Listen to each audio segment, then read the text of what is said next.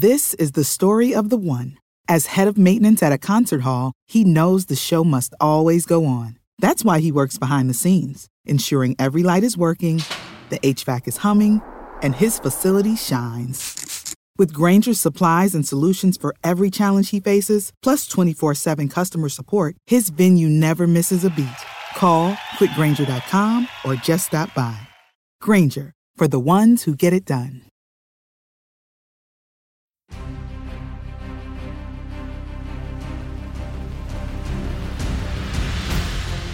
What's up, everybody? It's Bo here with another One Piece TV Talk. We got the penultimate episode, and just as predicted, we got the reveal of Nami's backstory and what's been driving her this entire season. But before I get into it, I want to let y'all know, stick around at the tail end of this little mini episode that we've got right here, because I got a little something special for you, so you're going to want to stay tuned for that. I mean, no spoilers, but it might have something to do with Loki TV Talk. I mean, it definitely has something to do with Loki TV Talk. Check out Loki TV Talk. Anyway, stick around for that. It's fun. But that's right. We get the reveal that, of course, Nami this entire time has actually, yes, been working with the fish pirates, the fish people pirates. I don't know the name of their crew. And, I've been of the mindset that perhaps the concept here is that she's playing the long game. Like, she's like playing everybody against themselves. But we see that while that's kind of true, she actually has been very forthright with the fish pirates. She wants to buy back the freedom of her village. She's willing to work her entire life to do it. She's finally gotten the money and she's ready to do it. And of course, we see that Shark Dude has a bit of an Uno reverse card up his sleeve. He's got to get Mouse Marine to go and get the money. And so she can't get the village back.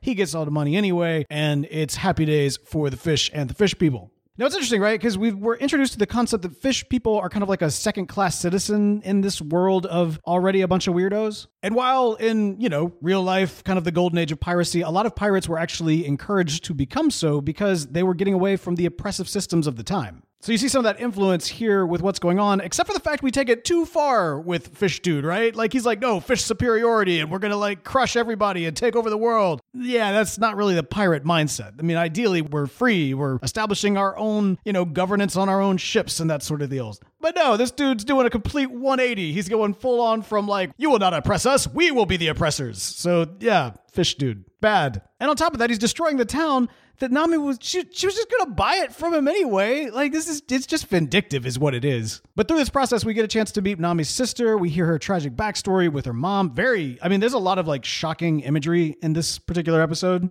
The mom getting shot and right in front of her daughters. It's this massive traumatic event that we're seeing, and it's extremely shocking.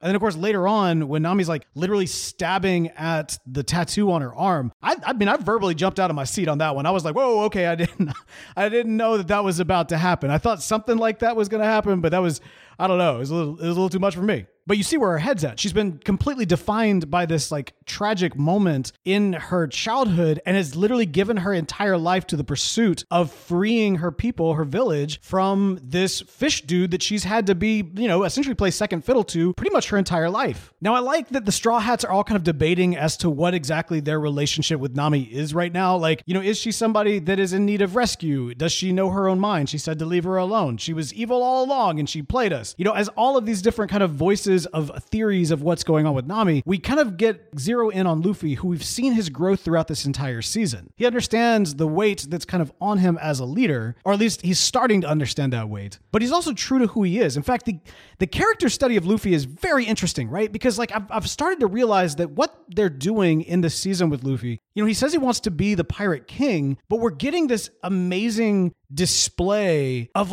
the most ideal leader, right?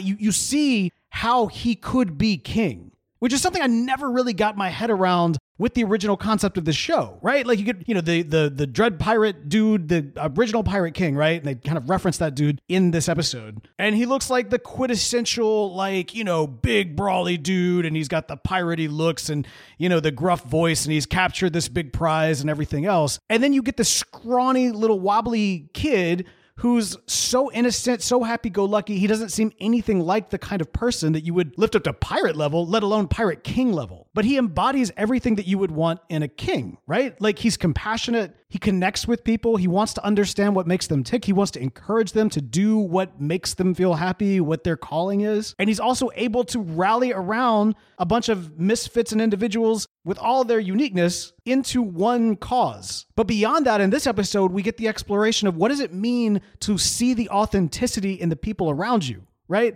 Like she says, like the whole debate he has with Zoro, when you said you wanted to hear from her what she wanted, she says she wants you to go.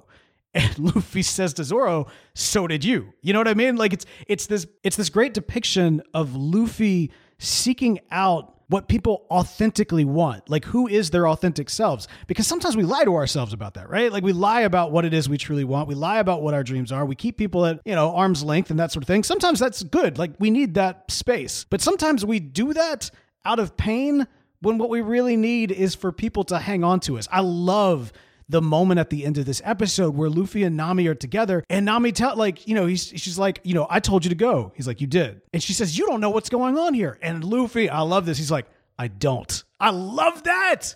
Come on. That's so, that's a true friend right there, because it's not somebody who's trying to like create the scenario of like, oh, I know how this is like because this happened to me this one time. No, I don't know what you're going through, but I'm here with you anyway, because I see that you're hurting. In this sense, literally, because you're stabbing your arm. That's not healthy. Now, I will be the first to admit that like when he like raises up his arms and says, of course I will, it's a little like you can see how maybe this was a big moment in the cartoon show that doesn't quite translate the same to live action. They've been very intentional about this series of being very true to the cartoon nature of what's come before. I do think that some of these moments you don't have to lean so hard into the cartooniness. You can actually let the serious moments land. Like we're already getting the cartooniness of the visuals, like Mouse Dude, Shark Guy, everybody's costumes ridiculous. Luffy's mannerisms as a whole are very kind of over the top and, it's just an over the top character. But for whatever reason, that moment didn't land for me. I don't know. I might be in the minority on that one. I love the spirit of what's behind it. It's really more of just an artistic choice. But the acting overall in this series, fantastic. Like when, Dog Grandfather, Marine Dude, and Chef Dude are having their meal together and they're talking about the glory days and how, this is the way that it used to be, but we've got this up and coming generation. And, like it or not, your grandkid actually has the spirit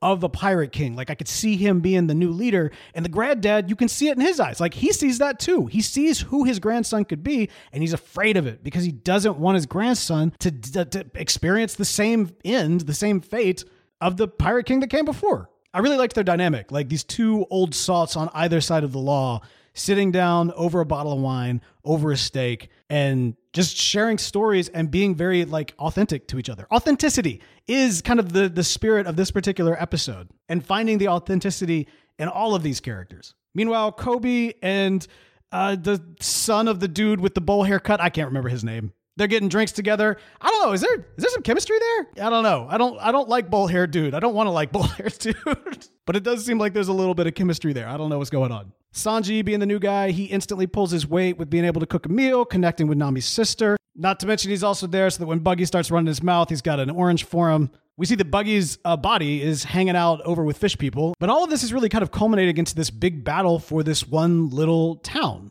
For Nami's town, which is interesting. I didn't know where this season was going. I really didn't. Like, it was kind of unclear as to what the big, final conflict or how they were going to bring this season to a close. But man, you feel it. And it does seem to be the Straw Hats coming together for their first, major conflict as a team. They've experienced a lot of, they fought Buggy and they fought the Shark Dude before. And then we also got a chance to see, the Zoro go up against Vampire Guy. But yeah, overall, this is the big throwdown. And I have to admit, I'm very eager to get this thing recorded so I can go ahead and start watching the next episode, which is totally killing my entire vibe of me wanting to not binge and just take this a week at a time and treat it like a normal television show. I don't know. I might actually force myself to wait just for that reason, because the hype is real. Oh man, when he puts the straw hat on her, come on. Oh, I'm not saying I cried, but I was feeling it. It was emotional. It was an emotional moment. Man, love this cast. Love the just absolute, they're just giving their all into the truth of all these characters in the midst of the absurdity of this world. I mean, a fantastic series. I mean, who knows what the last episode is going to be about? I don't know. Y'all might already know because y'all might have already seen it. We'll know for sure next week because that's when I get a chance to watch the last episode. So stay tuned. Let me know your thoughts. Like I said, hang tight. I got a little Loki TV talk, something or another for you that's about to play right here after the music. Hey, be sure to follow me on Instagram if you like. Incognito is the place to do it. Links in the description for this episode. That is going to do it for me for this week, but don't worry, I'll be back in a splash.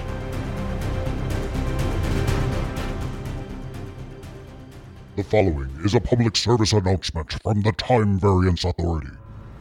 Do you find yourself constantly acting with mischievous intent? Have an affinity for gold and green? Does glorious purpose always elude you? If you answered yes to one or all of these questions, chances are you are a Loki variant.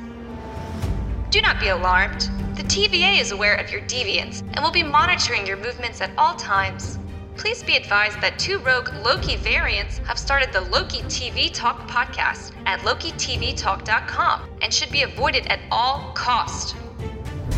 Do not subscribe to the Loki TV Talk podcast on iTunes, Spotify, or wherever you get your podcasts. Do not follow Crew of Loki on Instagram. Do not tune in every Friday for episode reviews of Loki Season 2.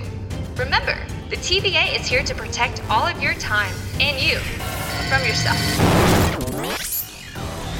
This is Lorraine, aka Loki Variant, RVJM91. And this is Bo, aka Loki Variant HTJM84, and we want you to check out the Loki TV Talk podcast. Join us every single Friday at LokiTVTalk.com and find your glorious purpose today.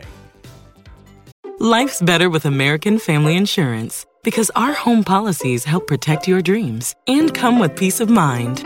Save up to 25% by bundling home, auto, and life. American Family Insurance. Get a quote, find an agent at amfam.com. Products not available in every state. Discounts may not apply to all coverages on an auto or home policy. Discounts do not apply to life insurance policies. Visit amfam.com to learn how discounts may apply to you. American Family Mutual Insurance Company, SI, and its operating companies, American Family Life Insurance Company, 6000 American Parkway, Madison, Wisconsin.